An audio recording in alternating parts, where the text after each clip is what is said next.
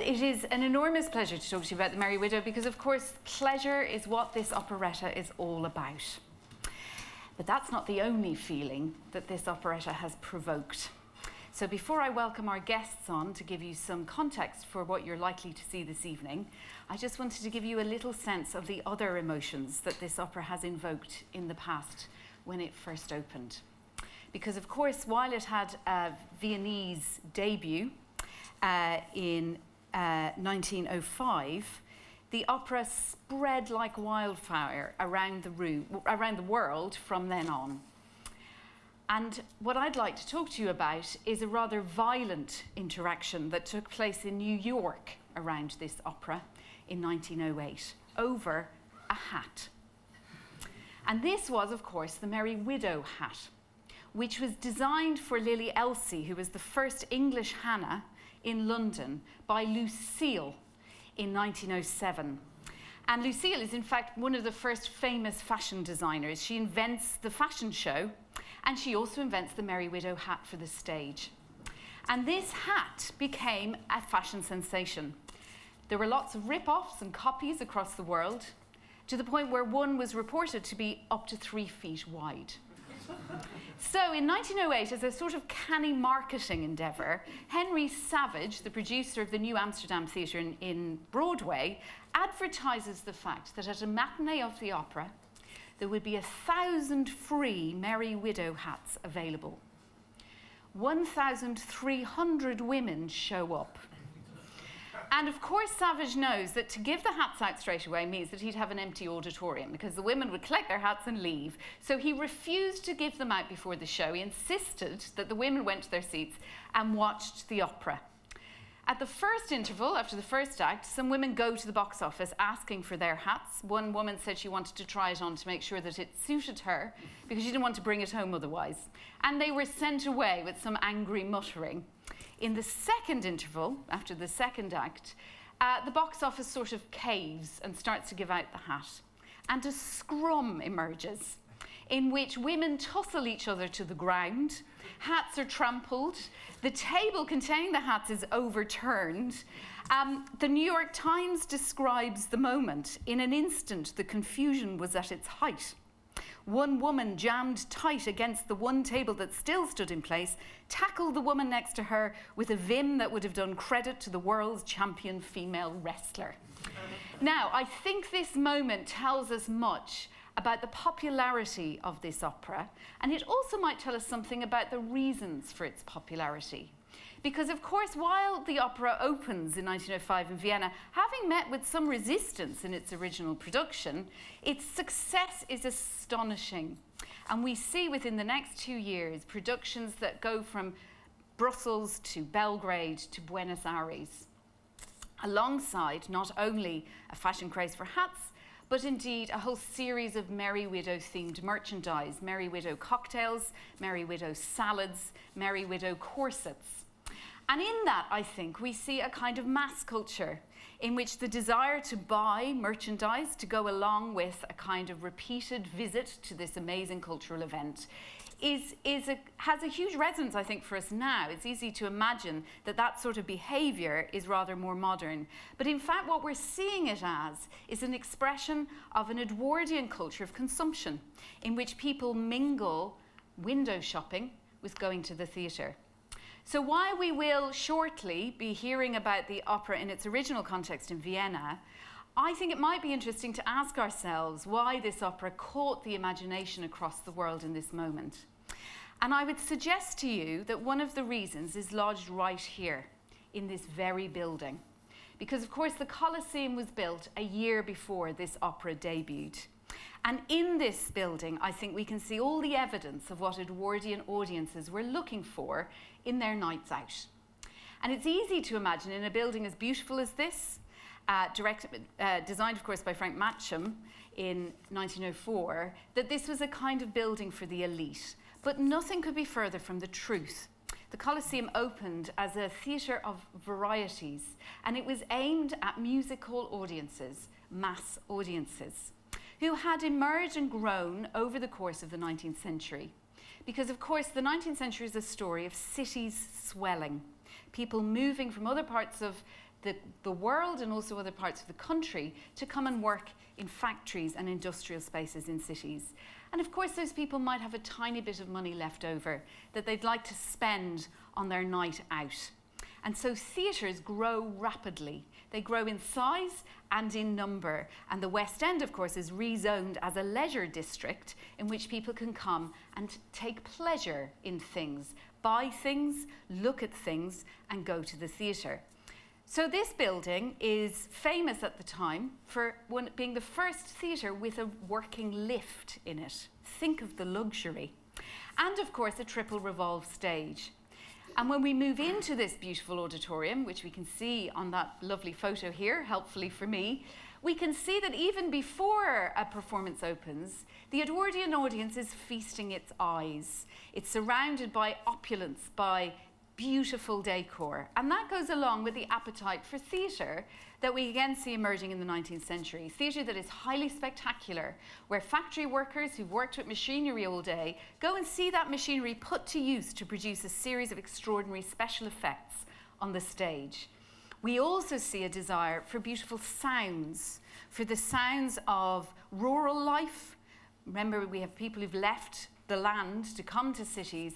And of course, what we get is crazes through the 19th century for folk dance, for polkas, for waltzes, for English country dancing.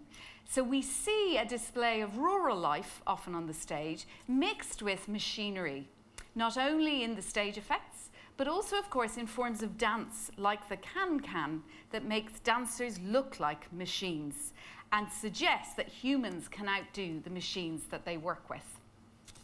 So when we come to The Merry Widow, we see an opera that is designed for us to feast our eyes. It's a 3-act opera. It concerns Hannah, the very wealthy widow of the title, whose money is enormously important to the exiled Pontevedrans, who are deeply concerned for the economy of their fictional country, which is bankrupt. And of course, some of the concerns around nationalism and a bust economy, I might not need to spell out the current resonances of those connections. But each scene, each act of this 3-act opera is based around a party. So we get to see the beautiful clothes. We get to hear beautiful music. We get to witness luxury. Again, it's easy to imagine that that's somehow elitist, but in fact, it's highly aspirational. We get the shop girls, the bank clerks, the milliners, the tailors, who've actually mass-produced clothing, going to see this opera and longing for the sorts of luxury and life that they get to see on the stage. And this may be the reason that the Merry Widow opera spread so fast across the world and also enabled lots of merchandise be sold. So we have audiences who might go and stare in the windows of Selfridges, and then go and stare through the windows at this beautiful, opulent world.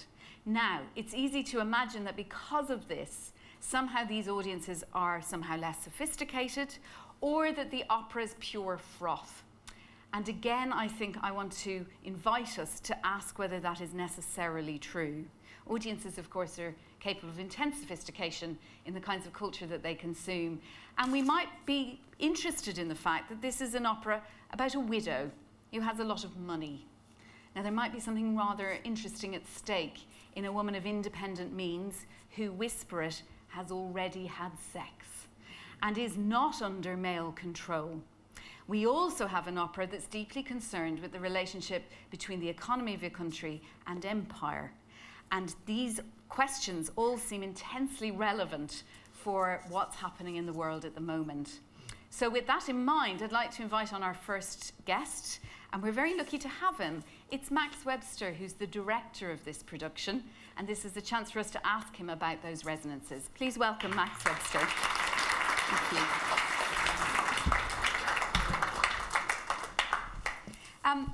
Max, of course, you're an associate director at the Old Vic, and your work has taken place at the West End, at the Globe, and also, of course, in Buenos Aires, which seems entirely relevant given that this opera also opened in Buenos Aires soon after its Viennese debut.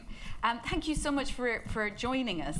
I wonder, could we begin by just telling us when you begin on working on a production like this? Where do you start? So when does the thinking begin, and what do you first think about when you're working on something like The Merry Widow? Well, I suppose, hi everyone, it's very nice to be here. I suppose it started 3 years ago in a conversation with Daniel Kramer, the artistic director of the English National Opera, and we were talking about the building's roots in music hall, and how when this place was first built, it was made for light entertainment, vaudeville, comedy. It had a big, wide, broad demographic. It was very open. Lots of tickets were very cheap and produced things of great quality, but it wasn't exclusive and it wasn't a closed shop. And that Daniel's great wish as the artistic director was to try and recreate some of that spirit in the building and to think about what repertory might be able to showcase world-class singing and really demand opera singers of talent and charisma, but that could also have a broad popular appeal and have a group of people who've never been to see an opera before, and they could go in and watch a show like that and have a good night out, just as you would do if you saw a show down the road in the West End. So we started off thinking about light repertory that might still be relevant and meaningful, and it felt like The Merry Widow was an incredibly popular and loved piece, but actually one whose social relevance hadn't necessarily been hugely activated in recent productions. There's a lot of very beautiful recent productions had been a kind of nostalgia fest, and they had wonderful costumes and some wonderful singing and some wonderful dancing, but that the original punch of the show and the original gesture that made it subversive and saucy and dangerous and not just kind of riotous women wanting hats, but also people sort of slightly scandalised by it or slightly shocked by it when it opened, that original subversion could be reclaimed and made to feel very modern. And it took me a while to work out why it was so popular originally, because you sit there listening to the music and you think, well, these are incredible tunes and very lush orchestration, but that doesn't necessarily explain why it's a cultural hit in the way that I suppose in a way it's like thinking about Hamilton now, isn't it?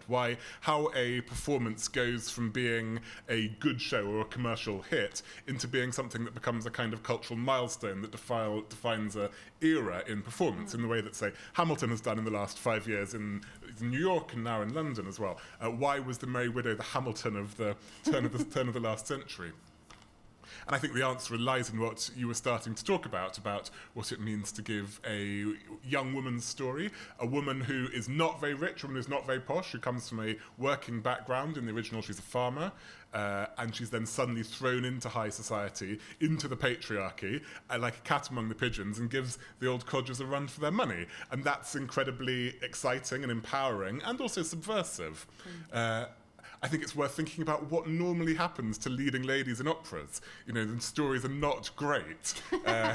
I was saying to someone the other day, you know, it's amazing to have a working class woman at the centre of an operatic stage. And they said, what about Violetta in Traviata? And yes, she's a working class woman, but she also ends up dead and abused. And that's the end of the story. And so Hannah ends up being able to choose the ending of her story. She not manipulates, but she manoeuvres her ex through a series of games and in dances, in a way, into falling back in love with her, and she ends up with the man she wants and the money, which is a position of great power. And in a way, I think it's that makes it a sort of symbol for the dawning 20th century, when some of the old hierarchies of the 19th century of class and gender are starting to be questioned by the winds of change blowing across Europe.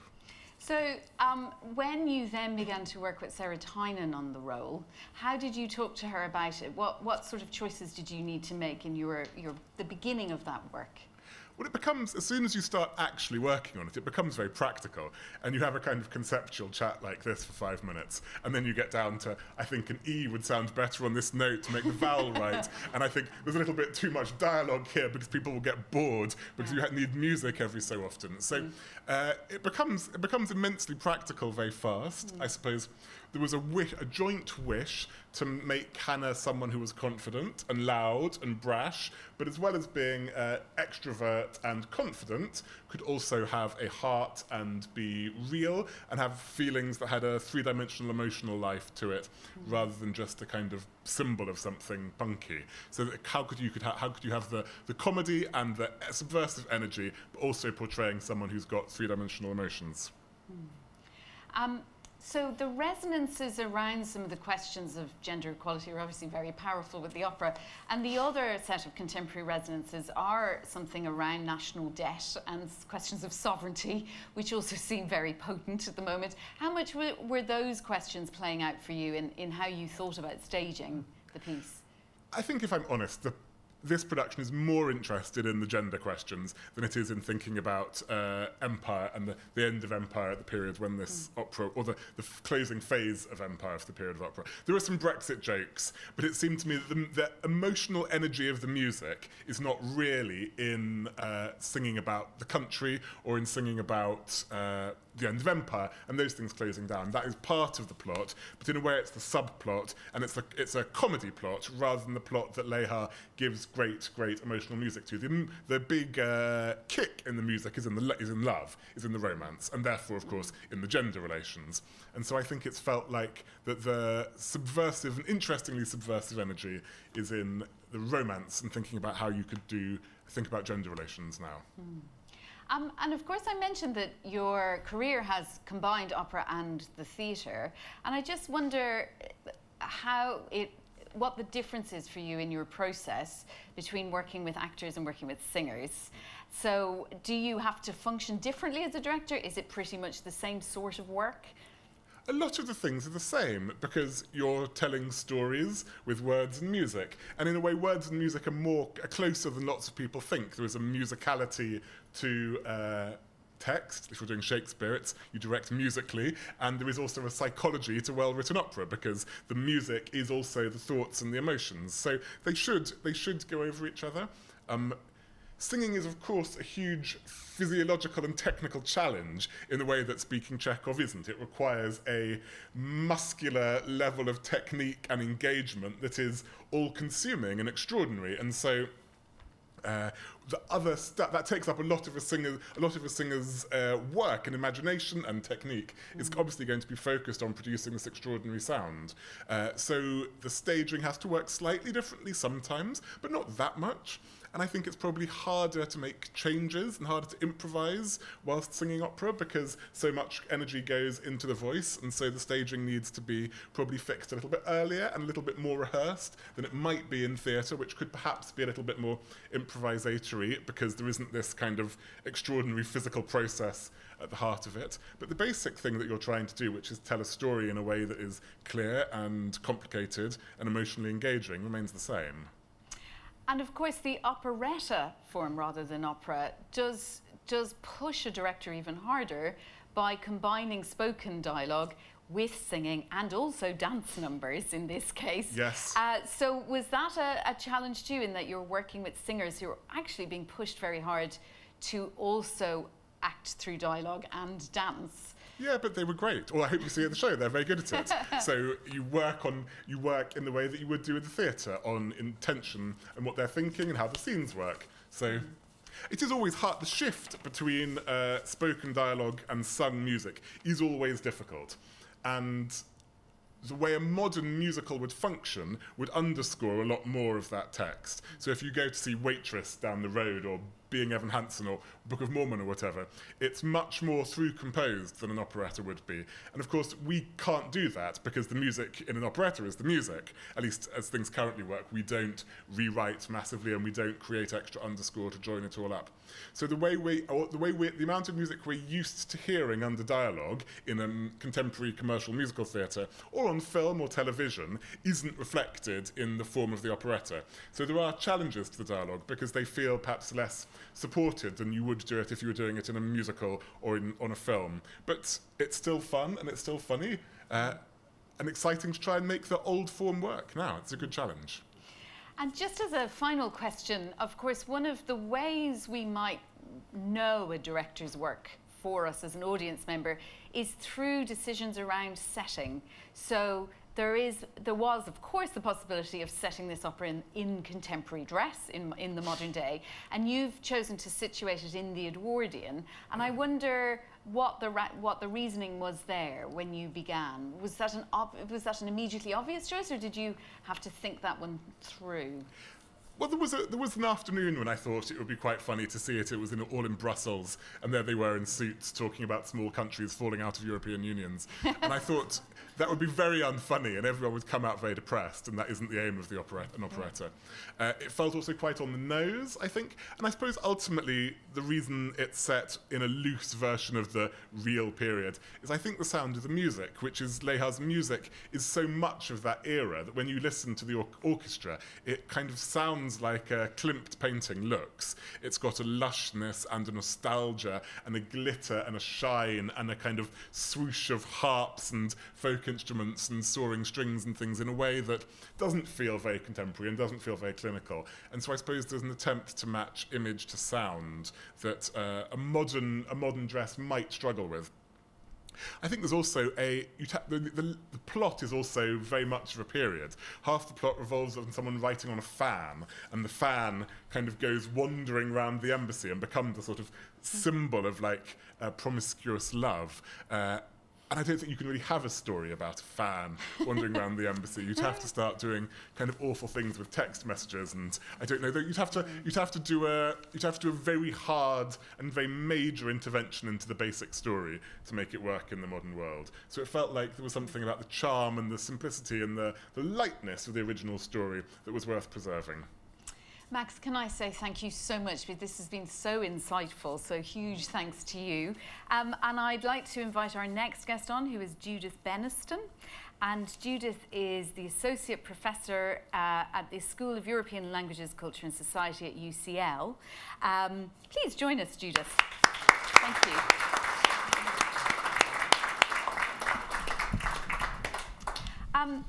Judith, thank you so much for joining us, because of course what's wonderful about having you here is that we can now understand the original context of Lejar's work in Vienna.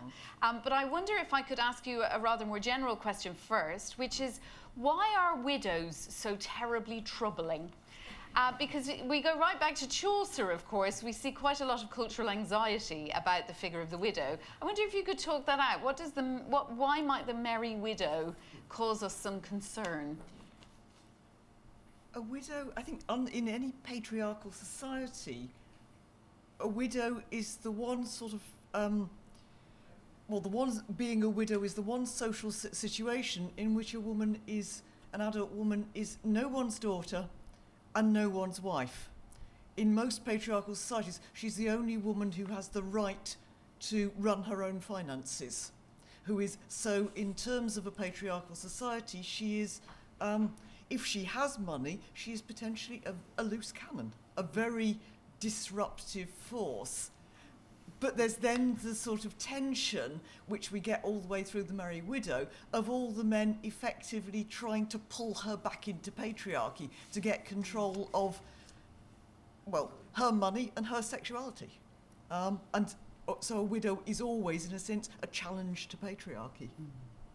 And of course there is huge resonance in this opera around questions of women's rights and economic independence, not least because we've just celebrated a centenary of suffrage for women last year, and it would be really helpful. Of course, we know that situation here. Could you give us a sense of what might have been going on around women's rights and suffrage more generally in Vienna when Lejar wrote this opera? What was happening?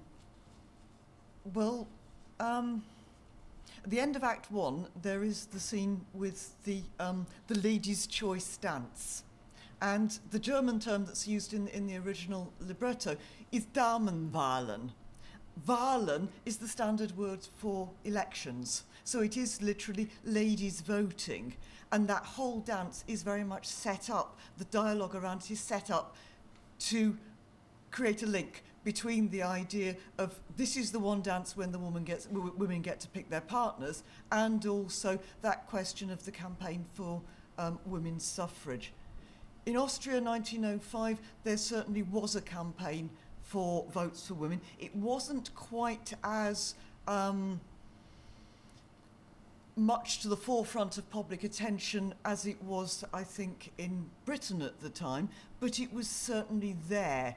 And somewhat curiously, in one respect, Austria was in advance of Britain, because Austria-Hungary introduced universal manhood suffrage in 1907.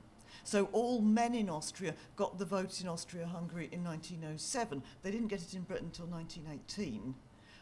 But then women in Austria didn't get the vote until after the collapse of the empire. So at this time, as it were, the discussion about women's suffrage was part of a bigger discussion about social equality. But it was certainly there, as it was in almost every Western democracy at the time. So, of course, it's fascinating that Hannah is not a member of the elite as much as that she's a woman. The question of class is playing out just as much around suffrage at the time as gender, which is fascinating.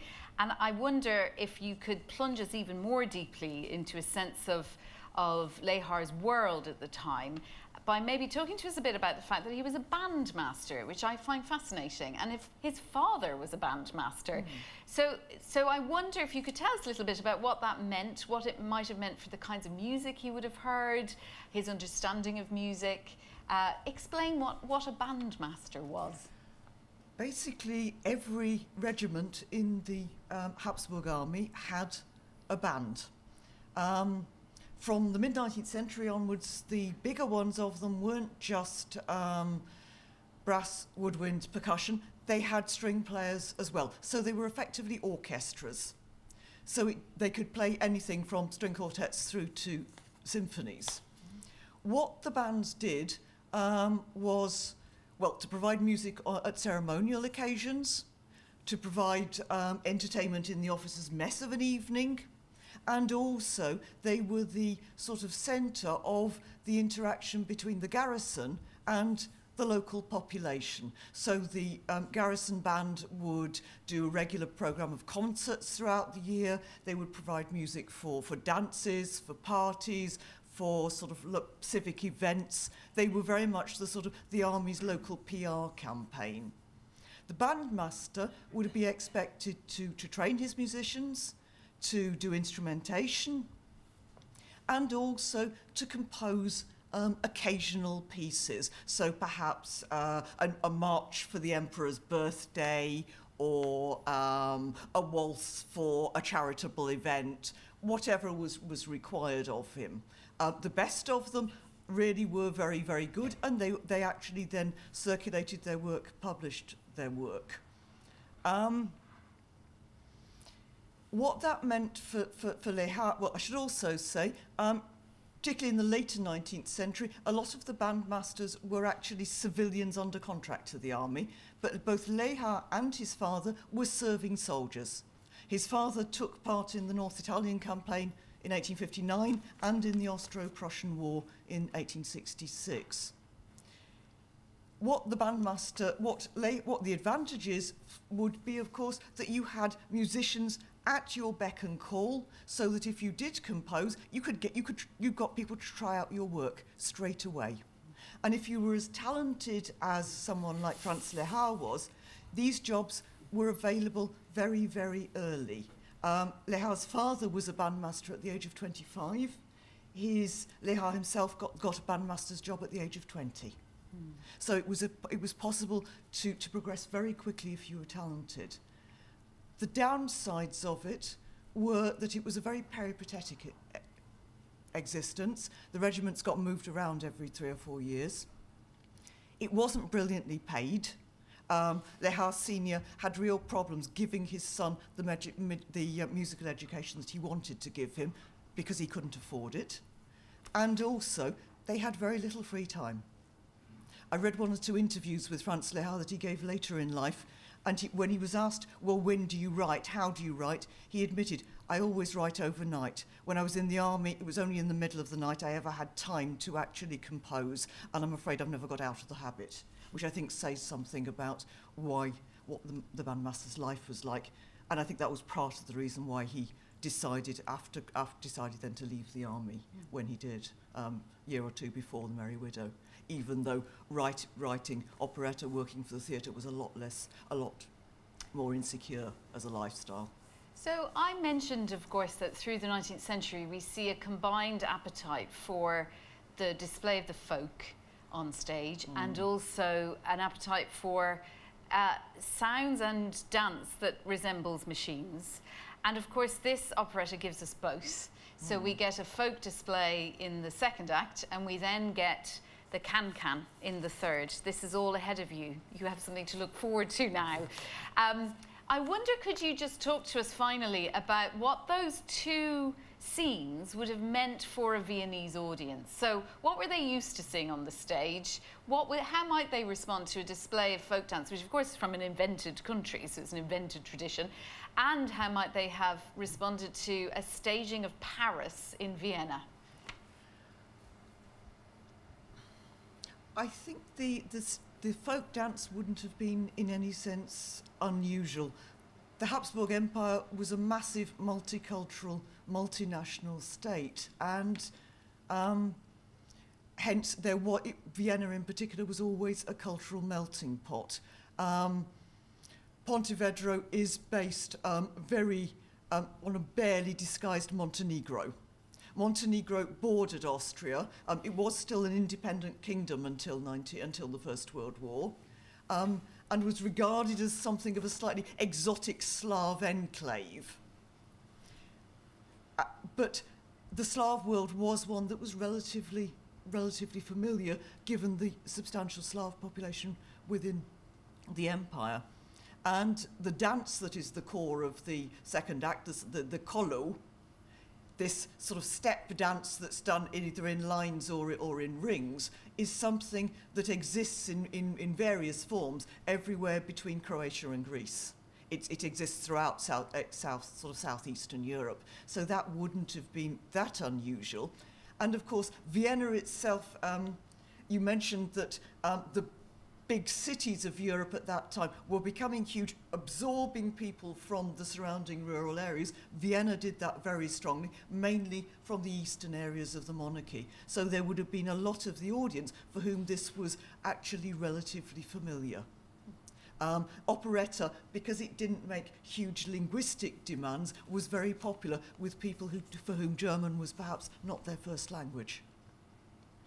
The Parisian side of things, well, anyone in Austria at the time who was middle class, considered themselves cultured, educated, could probably speak French, read French, had been to France. Many Austrians were very Francophile. So they would very much liked the Parisian idea. Also, since the mid-19th century, they'd very much liked Jacques Offenbach. And of course, Orpheus in the Underworld is the musical text that first made the can-can well known. So in some senses, Lehár is taking something that he knew the Austrians liked and inserting it into his text. That sort of pairing of town and country, if you like, of cosmopolitan city and then rural, pre-modern community is one that becomes very powerful in the early in the early 20th century, and unfortunately it often becomes very, very political, because you then get people on the conservative political right very much favouring the traditional countryside and its values as opposed to those of the very cosmopolitan international cities. Or the metropolitan elite, as they are now known. Marvellous. Thank you so much, Judith. That was enormously illuminating, I think, for an understanding of what we're about to see. Could I invite our final guest to the discussion, who is Charles Johnston. Charles, come and join us. Charles is covering... Charles is covering Baron Zita, who, of course, is the Pontevedran. We were wondering if it was Pontevedran or Vedrian. We think Vedran, yes. Ambassador to Paris. And Charles, it's such a lovely opportunity for us to talk to you about the music of this operetta. I wonder, could you speak from personal experience about what the pleasures and challenges of this music are for a singer and perhaps for a baritone? Well, strangely enough, Baron Zita has very little to sing in this piece, but more years ago than I care to mention, Count Danilo, who is the male love interest in this piece, was my first leading role. And so I have a very soft spot for this piece. I absolutely love it. Now, it's an interesting question, as Max mentioned earlier. Singers have an obsession with, they're very much to do with the physical process of producing the sound that we do, which involves inevitably breath. And the thing about Léa's music, particularly the love music, not so much the terrible earworms that you will be returning home with at the end of this evening, is its extraordinary breath, the sense that the melody breathes in, has a moment of tension at the top, and then breathes out in a very relaxed, a very sensual. I think that's the critical word that I'd use about this music when you're singing Lippenschweigen, or one of the great hits from this piece is it's so sexy. And that's why it's absolutely, it rung my bell all those 30 years ago. And sorry, I mentioned that. And it still does now. It's irresistible, partly as a singer because of your physical response to it. But I think the whole audience breathes with Hannah, they breathe with Danilo, and it's a very delightful, sensual experience. Could you talk us through perhaps some of the way, the journey the music takes us on? Because it seems to me that Lehar, thinking back actually to his work as a bandmaster, he obviously knows how to work with an audience, or to work an audience. Yes, indeed. Can you take us through perhaps an example of that sort of emotional journey? How does the music do that for us?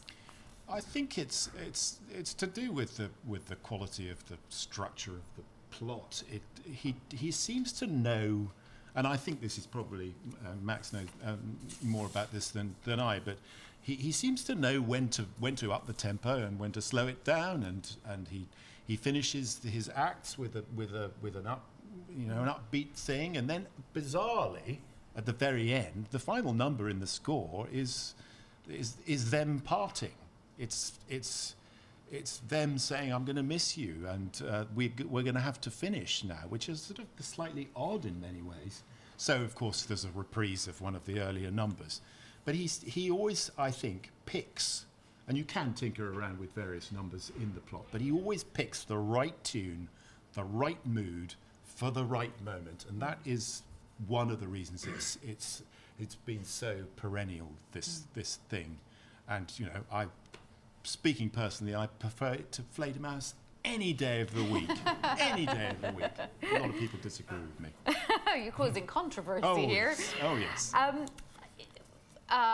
Max mentioned, of course, the very particular challenges of the work of singers.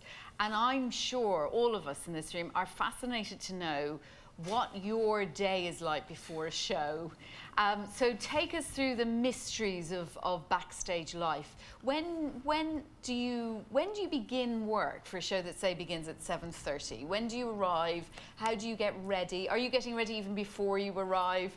Tell us about your day. This Baron Zita is a particular sort of role. He's not really one of the great lyric.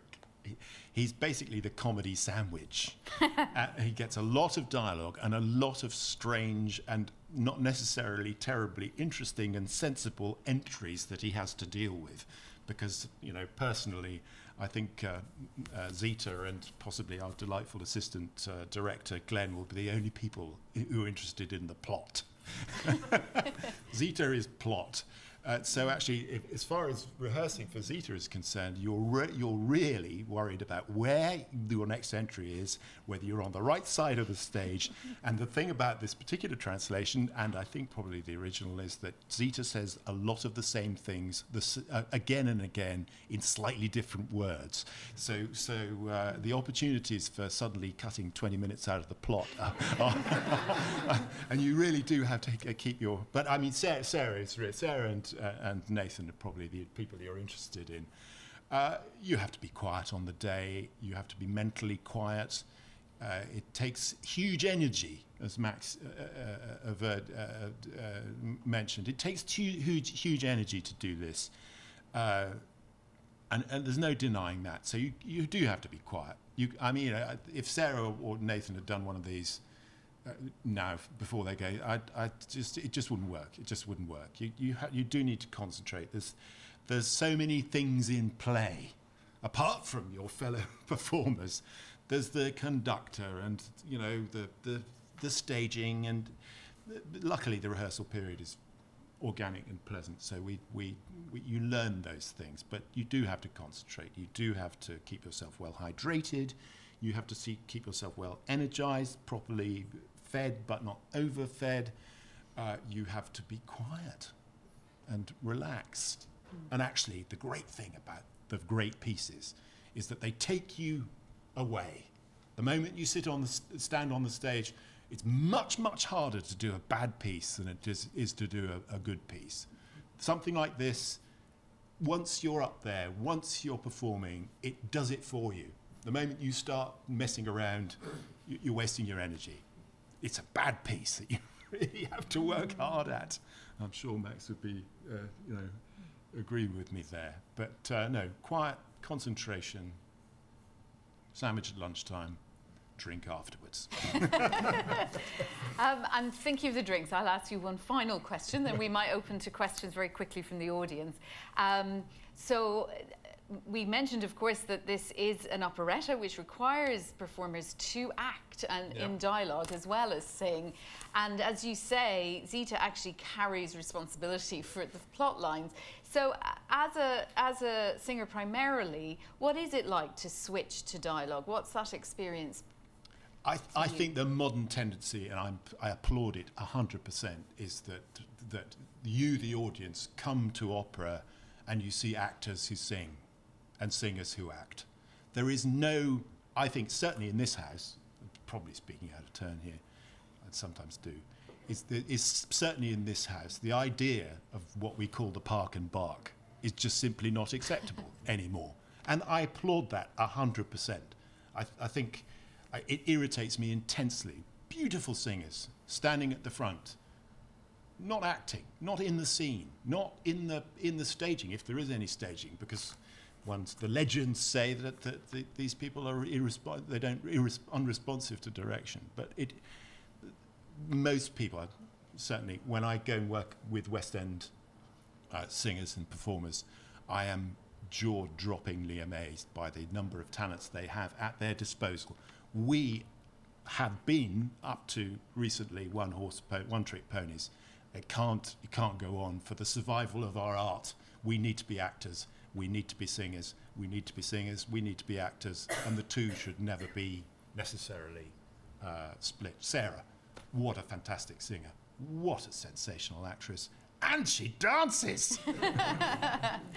Fantastic. Thank you so much, Charles. I think we probably have time for one or two final questions, if anyone is absolutely overwhelmed with curiosity. Does anyone want to ask us anything?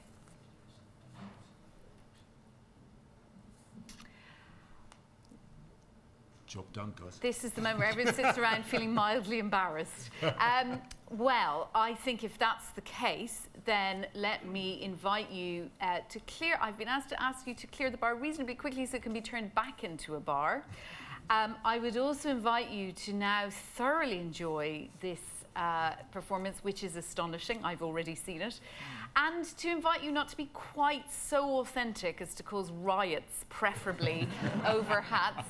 And can I finally ask you to join me in thanking these three astonishing guests? Thank you so much.